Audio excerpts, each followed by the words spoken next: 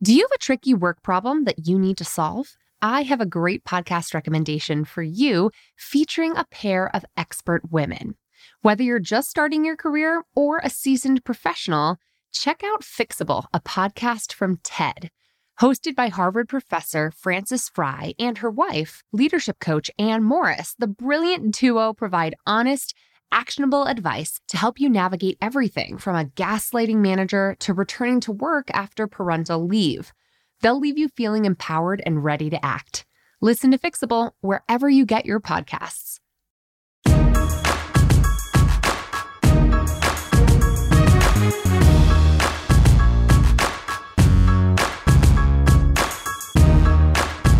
Hello and welcome to the Bossed Up Podcast, episode 236.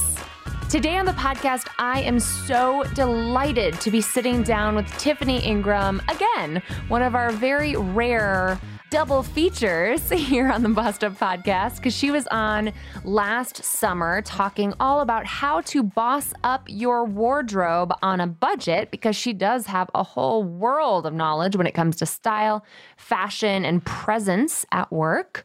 However, today we're having her on to talk about a completely different area of expertise.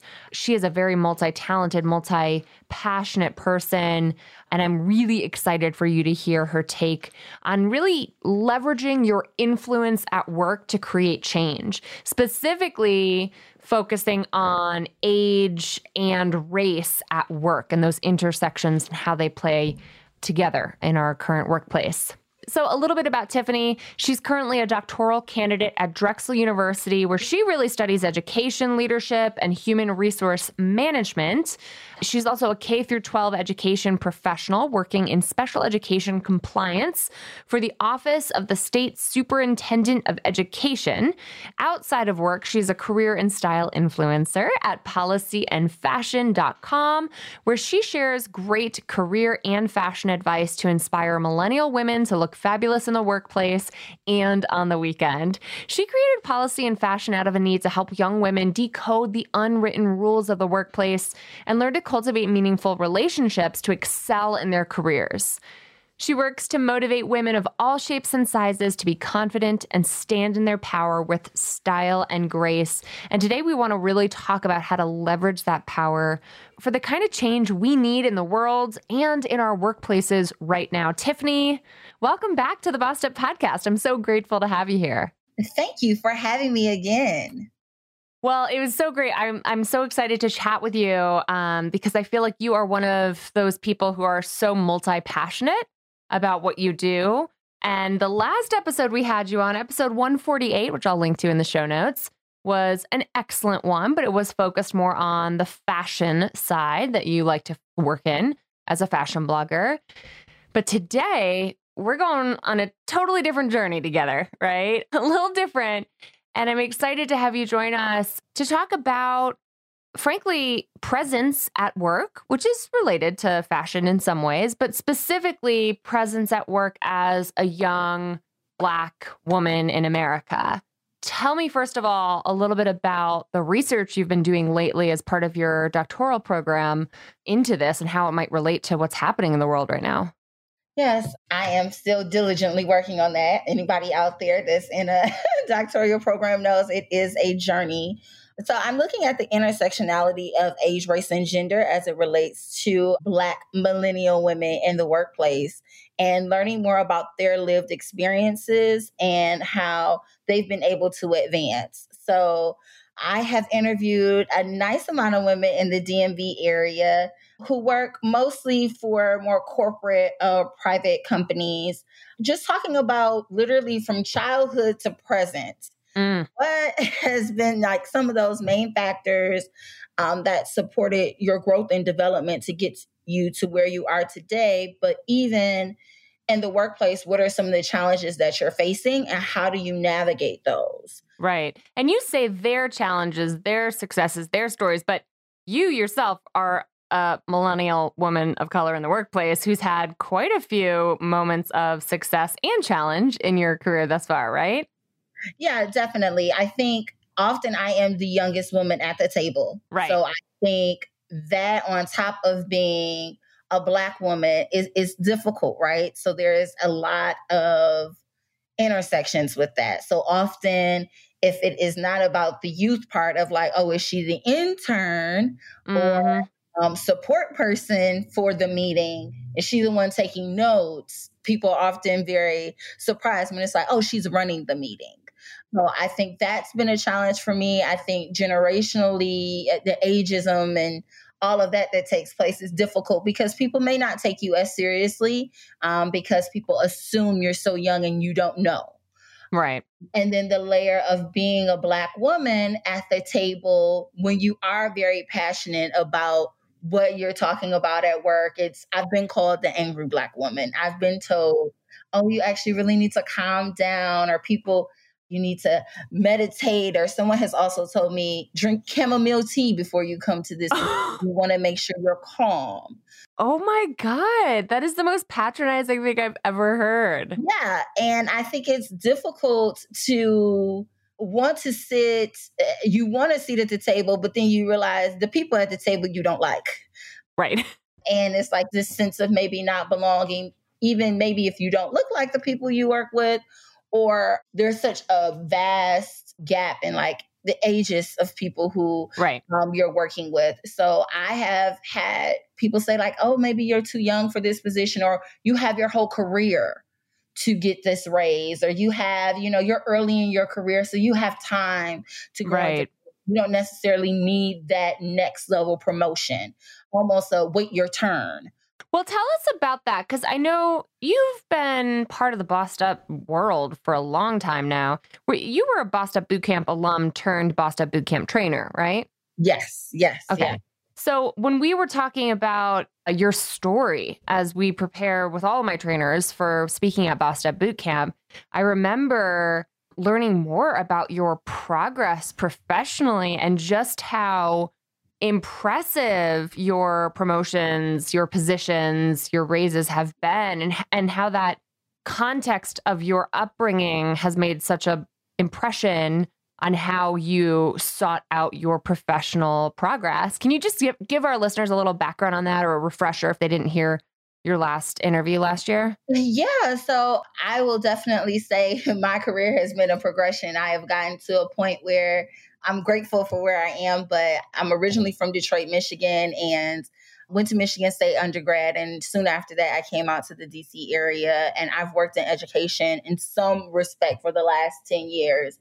And I really will say my job opportunities have been because people were invested in me and they saw something in me. So very early on, I knew that I had to be taken seriously. So I really was trying to dress the part for every single job that I was on, because I literally moved out here when I was 21 years old. And so I really do think that's why I talk a lot about image and how you look, how you present yourself, because I do believe that is important. You don't want to look like the intern. You want to make sure that you're well put together, because often you may be overlooked for that meeting where you can meet other people when you don't look the part.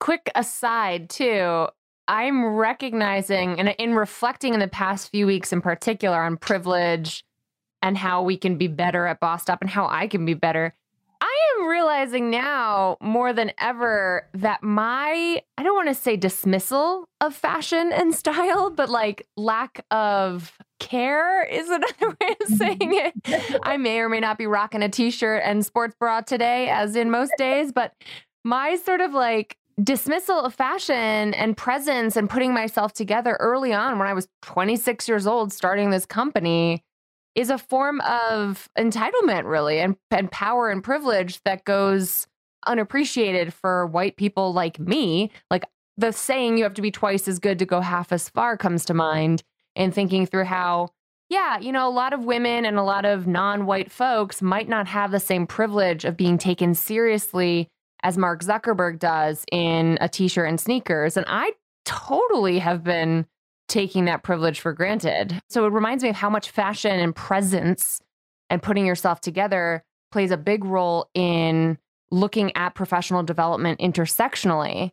And I remember you and I first talking because you came to me and were like, listen, Emily, I know you don't care about fashion, but here's why it should be part of the program. at Basta Boot Camp. And I was like, you are so right. It is so connected. So I just want to check my privilege publicly on that for a second. And I mean, this was something that was instilled in me very young. Like, I remember my grandfather saying that every time you leave the house, you're not only representing yourself, but you're representing our entire family. So understanding that you are going to be under additional scrutiny when you go outside.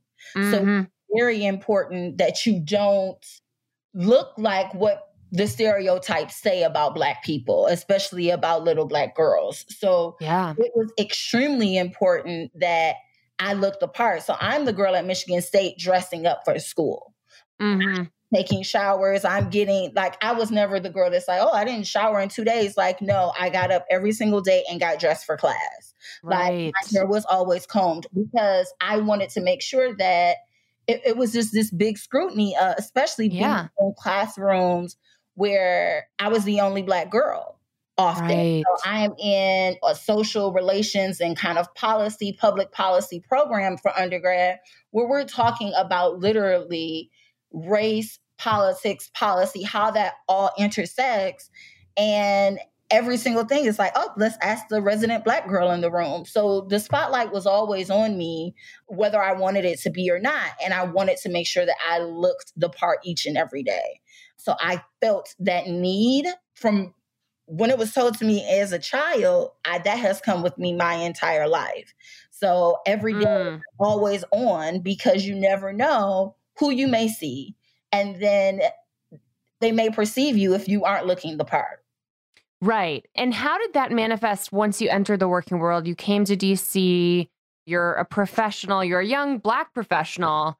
How were you able to leverage your skills and that commitment to presence and professionalism to rise over the past decade?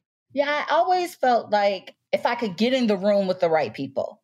So that was always my biggest thing of like getting in the room with the right people. And then if I looked the part or looked presentable in some way, people would say like, maybe we could invest in this girl, or maybe we could connect her to some people. So one job I got working, literally it was through someone that knew my work, and they wanted to set up a meeting with me.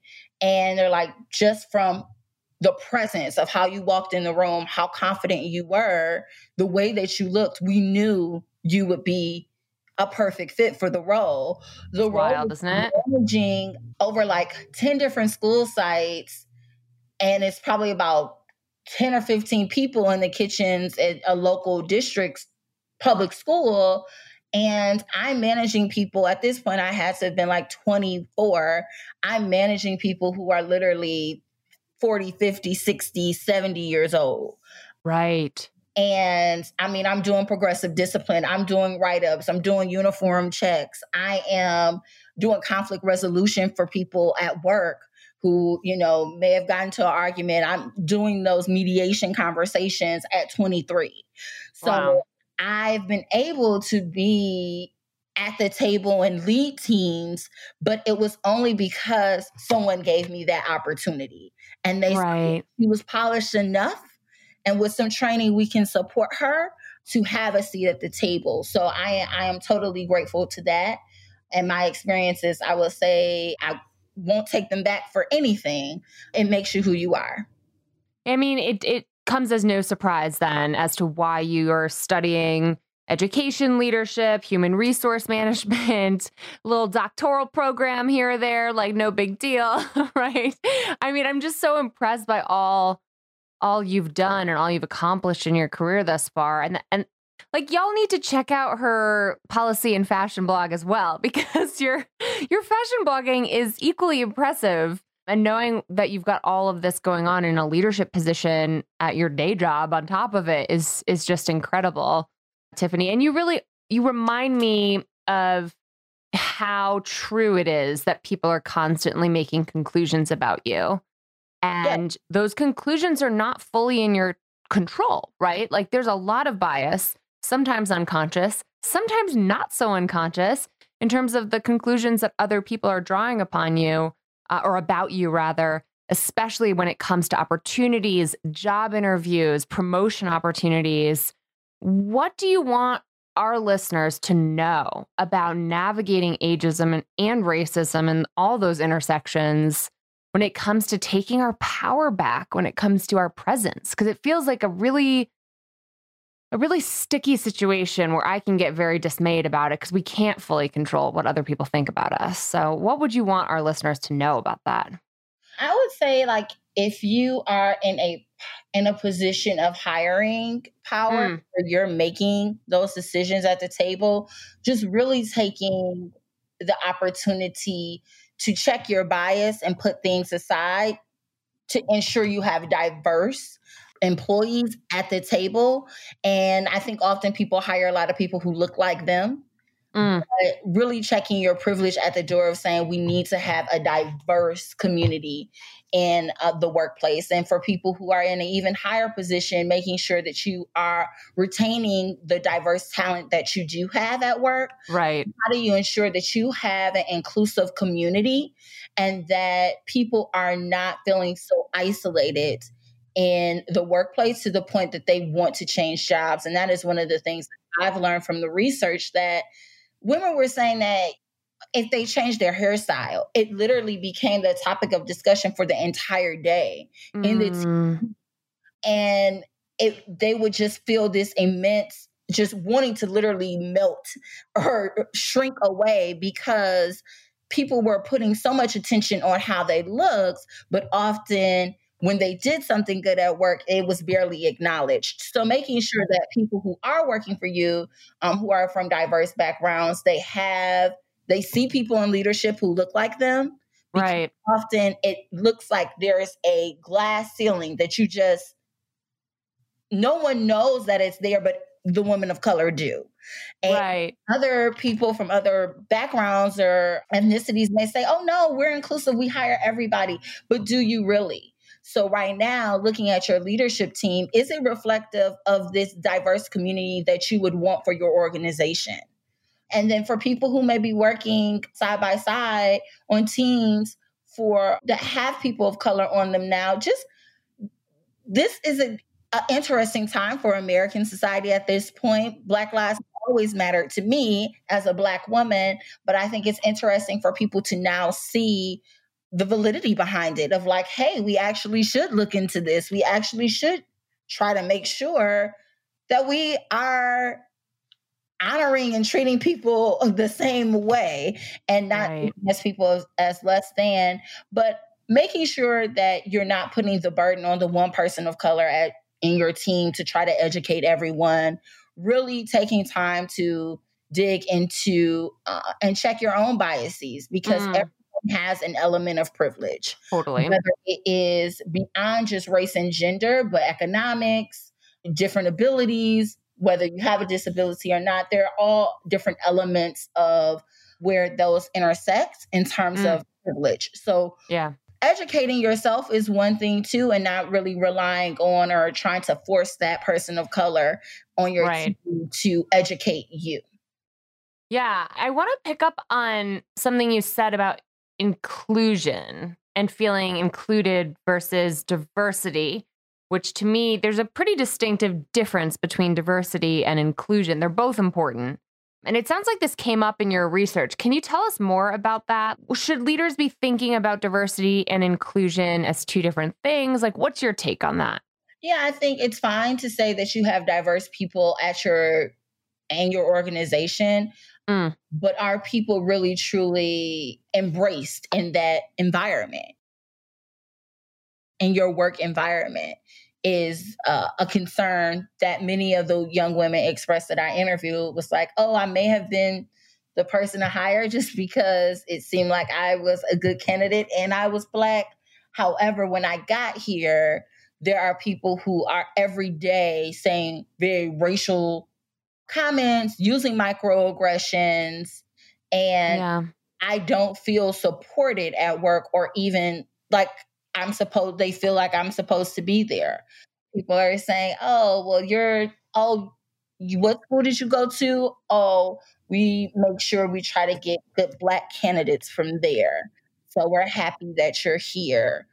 Yeah. What's interesting in that is that a lot of these microaggressions seem innocuous to the people who are committing them, right? Like there's no malintent necessary to be completely inappropriately exclusive and racist at work. Like I think that's a really important part of this. Like they were saying, "Oh yeah, we like to hire Black folks from Drexel to be inclusive and get lots of Black candidates there."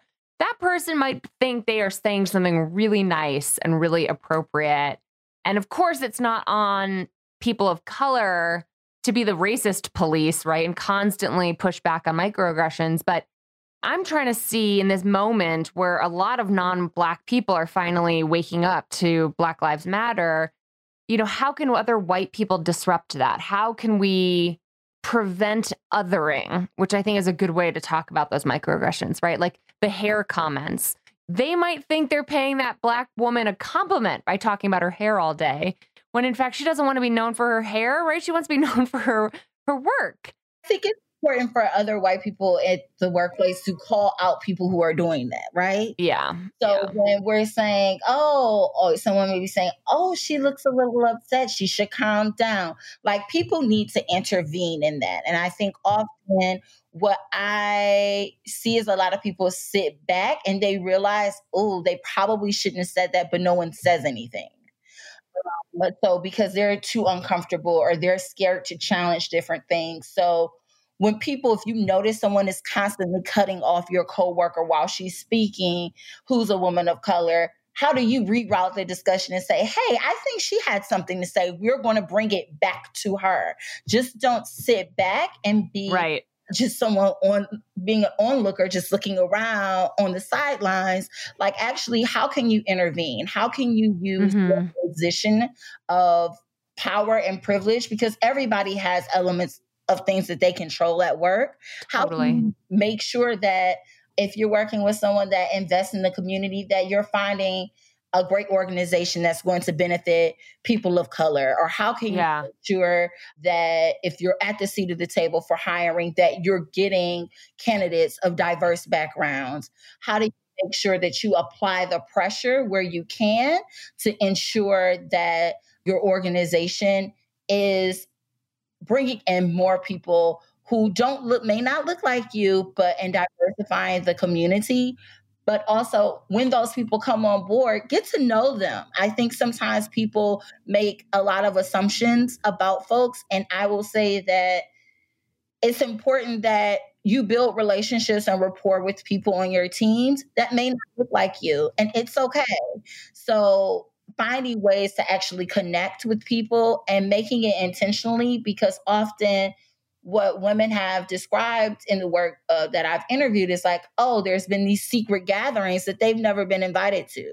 So whether it was happy hour or a barbecue somewhere or a picnic, they've not been invited. And then people come back to the workplace and talk about it. So what does it cost you to just invite someone or make them feel included? If everyone's getting up to go to Starbucks, to walk down a block, hey, do you want to come? How do you make sure that you are not intentionally isolating people at work? Yeah, or unintentionally, right? Like, let's all do an audit of how inclusive we have been. I love the Starbucks example because I've heard the difference between diversity and inclusion described sometimes as, diversity is inviting lots of different kinds of people to the party. Inclusion is inviting them to the dance floor, right? When they're at the party and like saying, let's go, let's hang. I want to also highlight what you said about putting pressure on leaders. A lot of ladies listening to this podcast might not be in hiring or promotion decision-making positions, but that doesn't mean you can't put pressure on those who are. And I remember I was speaking with someone today at a major tech company who said to me, some people might be feeling like, they're not sure how to do that, or it feels a little risky to do that. I'm like, that's part of it. It's time that people who are not folks of color, it's time that white people start feeling the fear, the risk, the feeling of having actual skin in the game of sticking their neck out on behalf of diversity and inclusion. Like, that's what people of color have been doing for a long time. And so that fear that we have of speaking up, of speaking out, white people need to be taking on more of that burden. Like that is really where I'm focusing lately and thinking, how can we be not putting the entire burden of leadership transformation or change leadership on the folks of color in our workplaces? Exactly. I think that one of the biggest things is if you work for an organization, did you all put out a statement around Black Lives Matter? What did we say?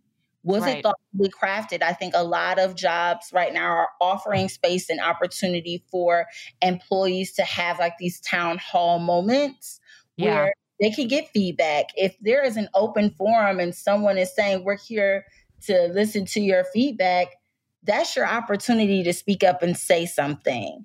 If you don't, you're basically just promoting status quo to continue and make it seem like people are invisible or that you have no power when you had an opportunity to share thoughts and feelings and even challenge leaders. And at the end of the day, I mean, I don't mind being a renegade. Tiffany's willing to have courageous conversations, but even in the organization that I work in now, I am not the highest level. So I have a mentor at work and who's a white woman. And I asked her, I'm like, what is the leadership's position on this?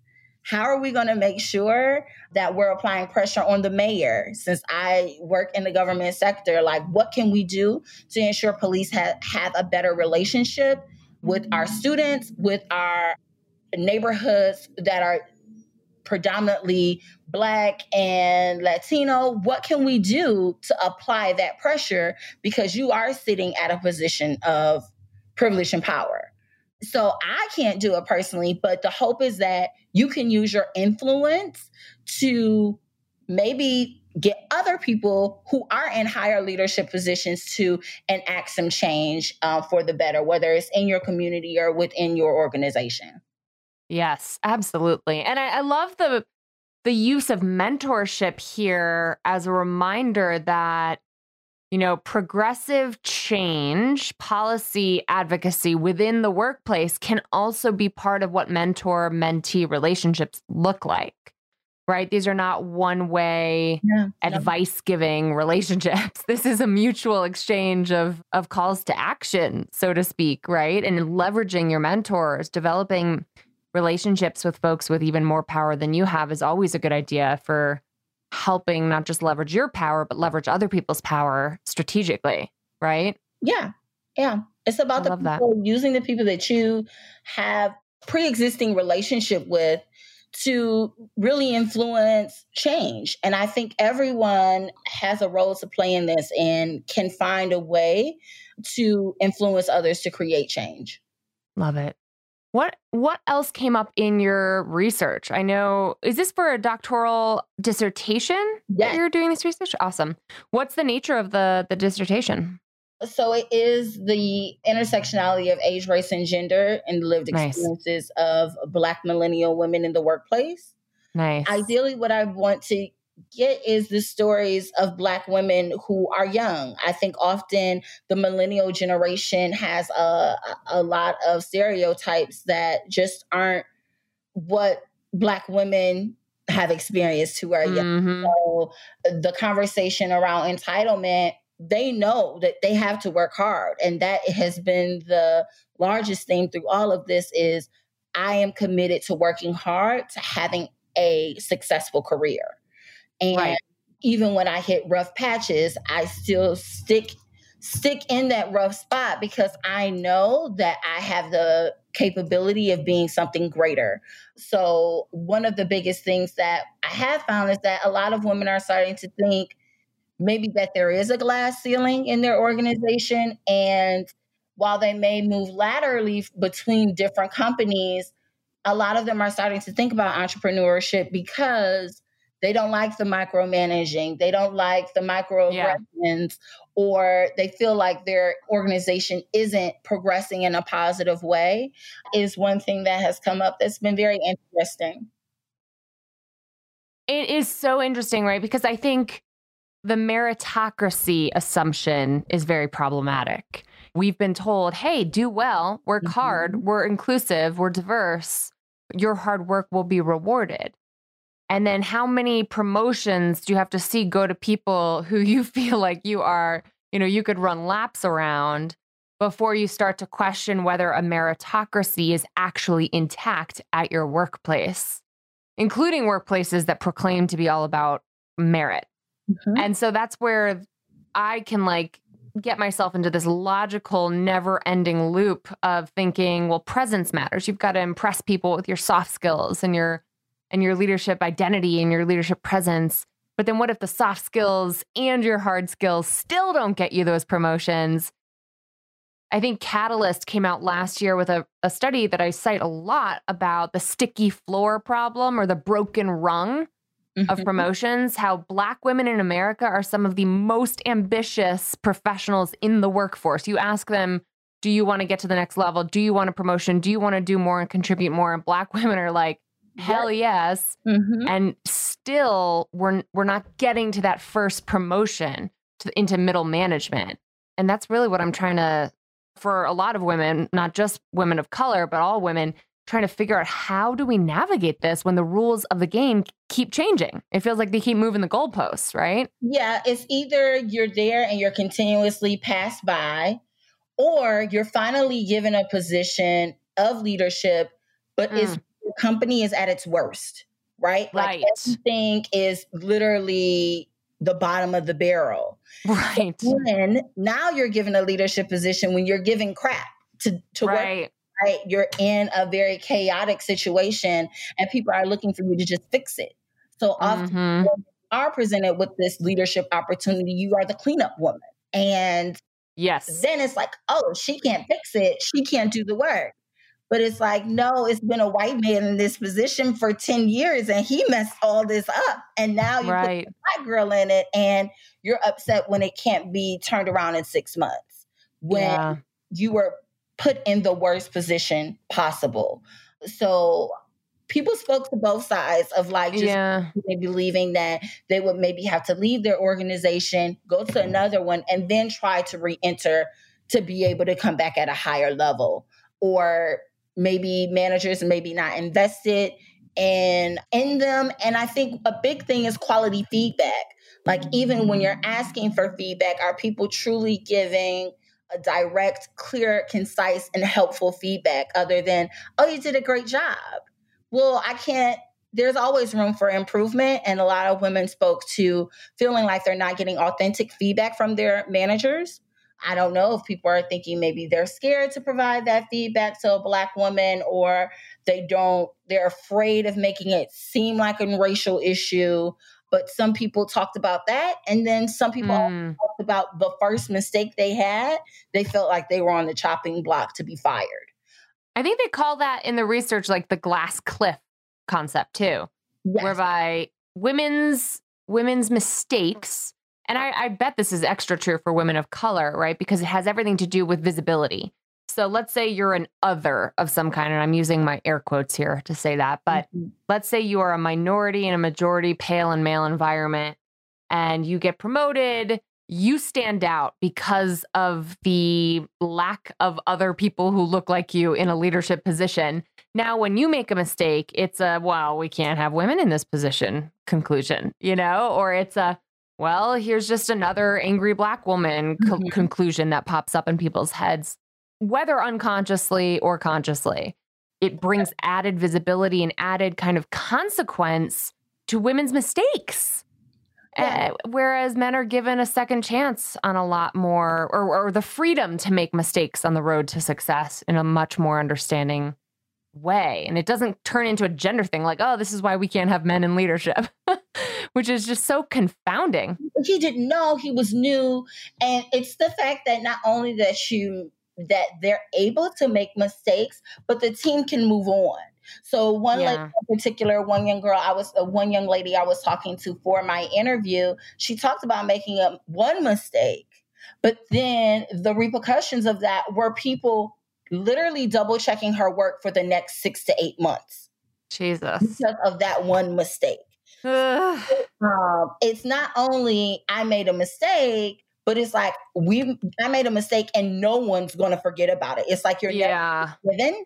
So you're constantly under additional scrutiny or under a microscope, honestly, and people are analyzing every little thing because it's like a magnifying glass. Yeah. And actually what you're saying reminds me of the parallels in the police brutality realm of this whole movement, right? Because a white 13-year-old boy could walk down the street with a hoodie and the consequences are non-existent or lower at the very least than a little black boy walking down the street with a hoodie.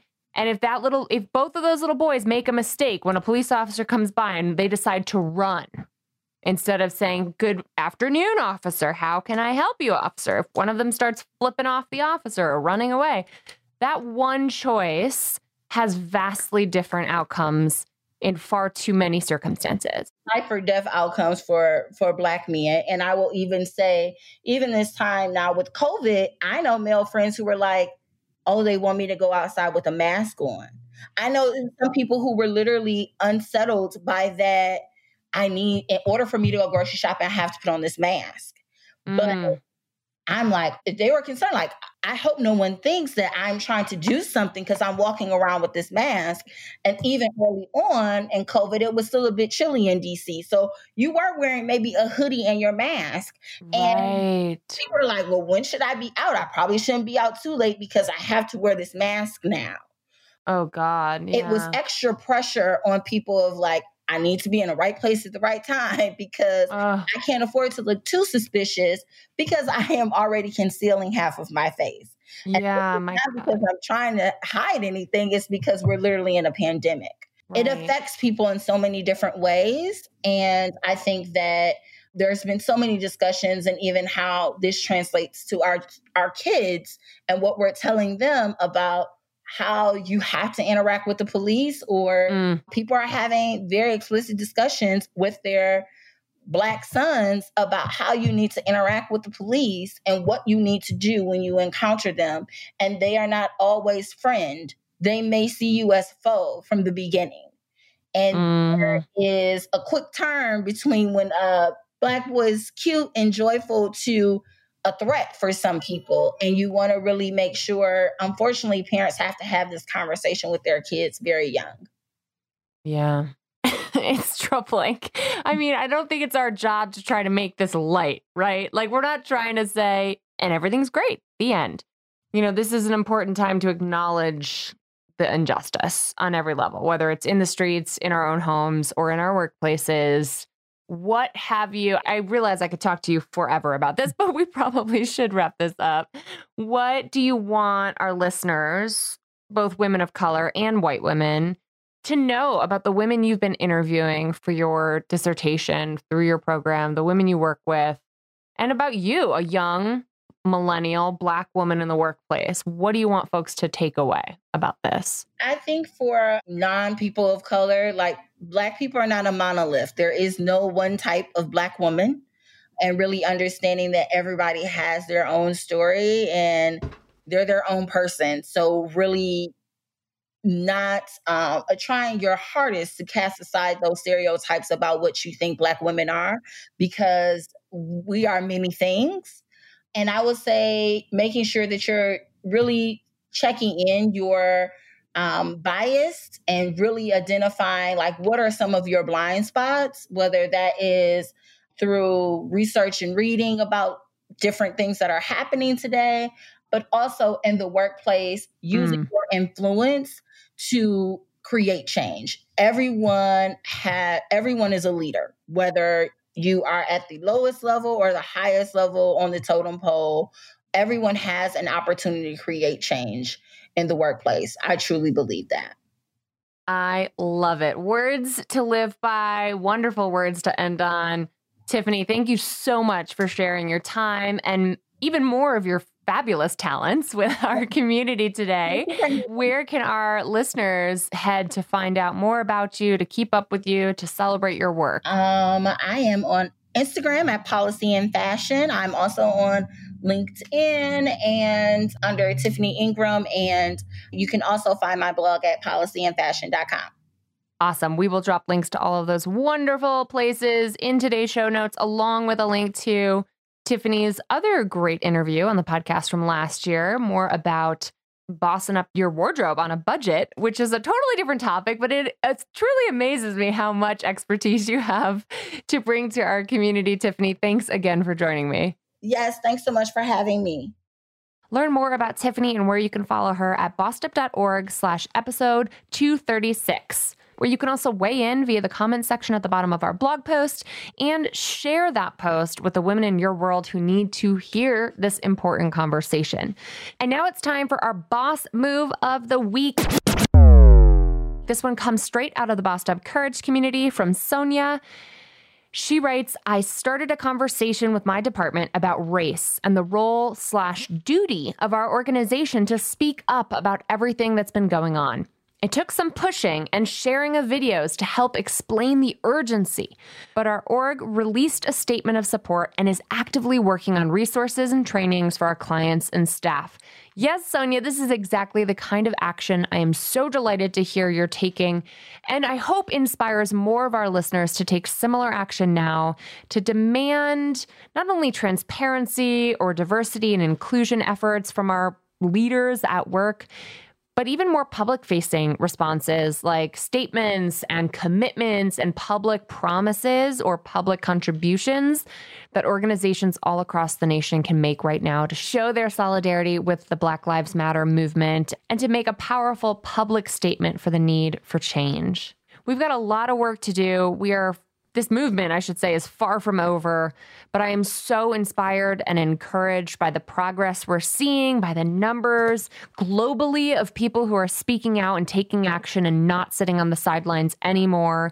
Thank you for listening to today's episode. Thank you for sharing today's episode so that Tiffany's voice can be heard by even more folks out there who need to hear about her experiences and her research and the great practical advice that she shared in thinking through how to move forward on combating racism, ageism, and everything in between in the workplace. Until next time, let's keep bossin' in pursuit of our purpose.